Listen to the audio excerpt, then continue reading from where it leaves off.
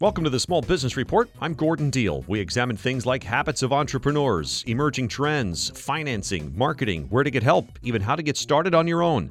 And I like hearing from small business owners and employees. Let's talk about your business. Send me an email at gdeal@compassmedianetworks.com.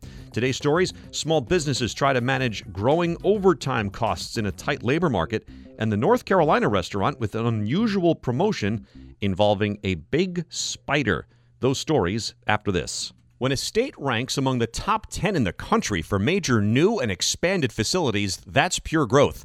When it's tops for 3 straight years, that's pure Michigan. Long known as a world leader in the automotive industry, Michigan is also a leader in defense, cybersecurity, mobility, agribusiness, and aerospace. In fact, CNBC rates Michigan among the top 10 states in the country for business. To learn more, visit michiganbusiness.org, because helping business grow is pure Michigan. When shopping for car insurance, consider this. Geico has been saving people money on car insurance for over 75 years. So if you're serious about savings, it's simple. Go to geico.com. After 75 years, they know how to save you money. Companies are paying millions more dollars in overtime wages as they struggle to make new hires in an economy that's near full employment. For companies shelling out more pay, the wage drain cuts into profits and can affect new investments. And not everybody is willing to take on more shifts. It's a story by Wall Street Journal reporter Lauren Weber. Lauren, what's happening? Everybody's been hearing about the tight labor market. The unemployment rate is now about 4.1%, which means there's very few people out there still looking for jobs, and companies have a hard time filling their openings. Well, they still have to get their work done. How are they going to do that? Often they do it by relying more on their existing workforce and asking them to work extra hours. How's that going over? Well, it's both a boon and a burden for those workers. Some people love the extra hours. They want the extra cash. We spoke to a construction foreman in Denver who's basically doubling his weekly paycheck by working 55 to 60 hours a week. Now, that's great for workers who bodies can handle it, and they can make the time to do that. It's also tough for people because they spend less time with their families. Some people just don't want to work the extra hours, and that becomes a challenge for employers. I think somebody used the phrase diminishing returns, right? When you keep going back to those employees and asking them to work the OT shifts.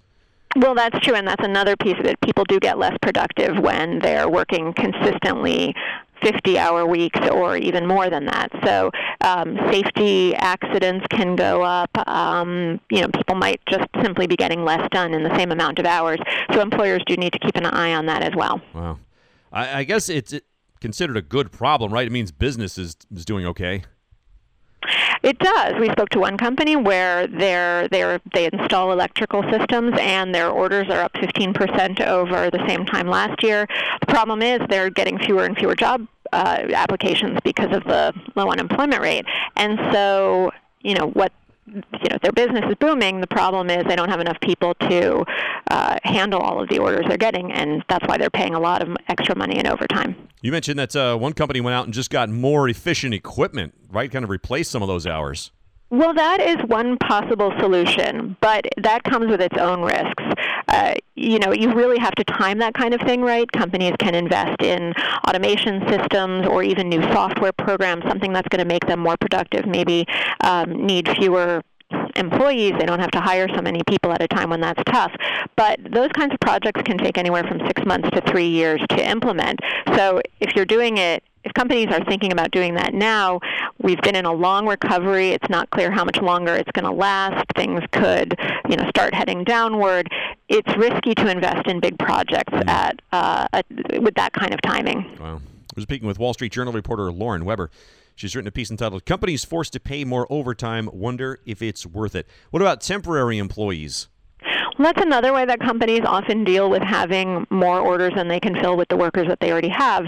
And this has been an ongoing trend. Companies do more and more on-demand hiring or just-in-time staffing, meaning they try to staff to the point where they won't have any excess labor. Well, that often if when things are good, means that they just don't have enough people, and they're in a position of having to hire at a time when that's really tough.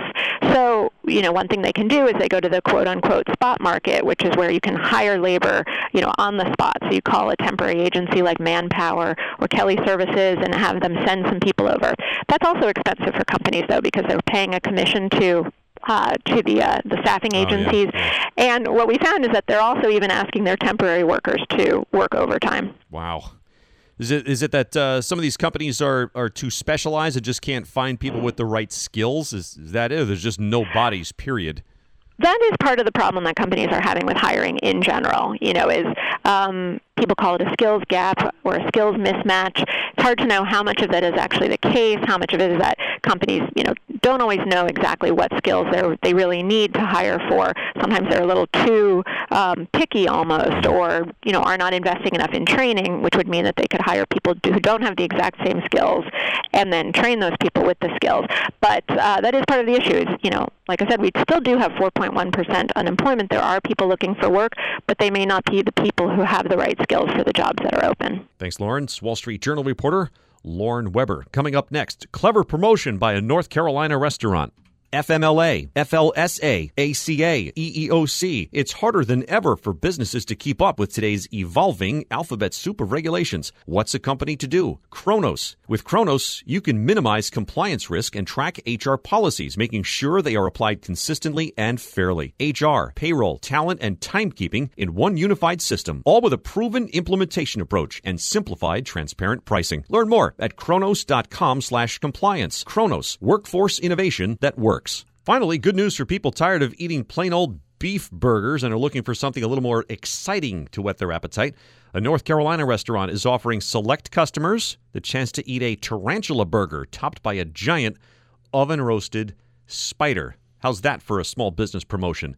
Bull City Burger and Brewery in Durham announced its 6th annual Exotic Meat Month, which brought such animals as alligators, iguanas, pythons, turtles, and insects to the menu. It also features a special tarantula challenge. The 7-year-old restaurant said customers can enter their names in a tarantula raffle and must watch the eatery's website, Facebook, and Twitter accounts so they know when winners can claim their $30 tarantula burger. The winning customers must contact the restaurant to claim their burgers within 48 hours. The burger features a North Carolina pasture-raised beef patty, Gruyere cheese, spicy chili sauce, and an oven-roasted and very much intact tarantula. Customers who finish the burgers will receive Tarantula Challenge T-shirts. Reminder, by the way, the Small Business Report is found on our website, which is thismorningwithgordondeal.com. That's also where you can hear our daily news program called This Morning, America's First News. Again, if you'd like to share your small business story, I'd like to hear it.